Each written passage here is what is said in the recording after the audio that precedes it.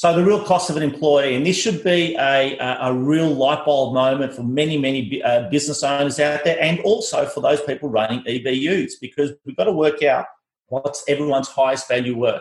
So just as a rule of thumb, and we're sharing the workbook from this, Tom, as through the gym that Susan's got, but everyone should try and work out what it actually costs you to have your employee per hour.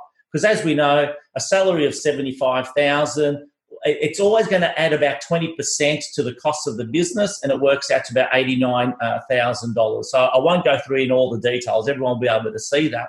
But then you've got to translate that to, okay, how much is it costing me to have this person dollars per hour? And there's going to be two things that come out of that. Far out, we're worth our commission, okay? And when I look at this, it actually comforts me to know that I know there's going to be pressure on commissions, but not that much, because it actually costs money to have someone standing at a door. So if you work out all the number of hours that they're available for work and whether they're in an office or out working with you, quickly cut to the chase. Someone on $75,000 is probably going to cost you close to $57 per hour.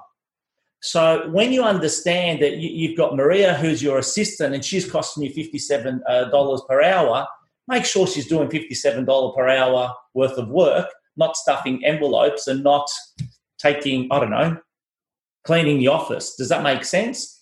Really understand the cost of each employee. And then if you're having team meetings and sales meetings and you allocate a dollar figure per hour per person, these sales meetings sometimes will run into the hundreds, if not thousands of dollars, because people just don't get to the point. Does that kind of make sense? Listen, my life changed when I worked out my hourly rate, because all of a sudden I began feeling guilty, wasting time doing stuff. For some reason, it was like a rubber band hitting your hand saying, remember, so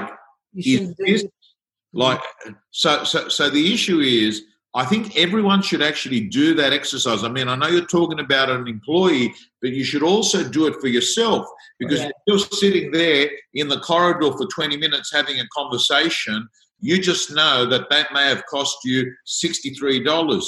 If you've gone to Bunnings Hardware to actually buy some washers to come back and to do it yourself, hey, what does that really cost you? Maybe there should have been a handyman doing that while you were sitting on the phone talking to buyers, sellers, or getting price reductions or looking for new listings.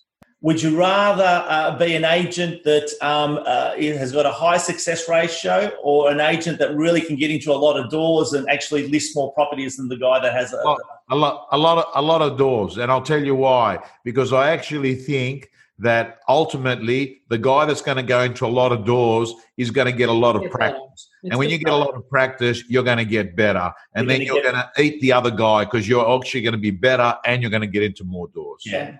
And that's talking about your fitness, clarity. How fit are you for the job? Okay, moving forward, just quickly before I go into an actual live examples, sales success ratio, that's if you listed 10 properties, did all of those 10 sell, or did 2 get withdrawn?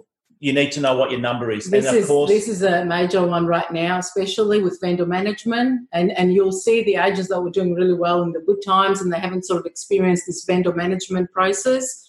This is a critical one, and it's training. And I said something just before I came on, Maria. A guy said to me, Tom, I don't have a problem with vendor management. I'm very good. I said, I know you would, but you're going to have a problem in 3 months. And then he goes, why is that? I said, it's simple. You've got 1 listing now. Wait till you got 50. Yes.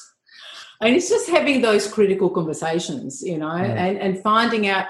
And I feel people are worried about having those critical conversations because how they're going to be perceived by the vendor, or not to say the wrong thing. If you're going into helping someone with that attitude, you're not helping them. It's not about you, it's about them. So you've got to be brutal sometimes. You've got to give them the honest truth and find out motivation. And if they don't have to sell right now, tell them to not sell.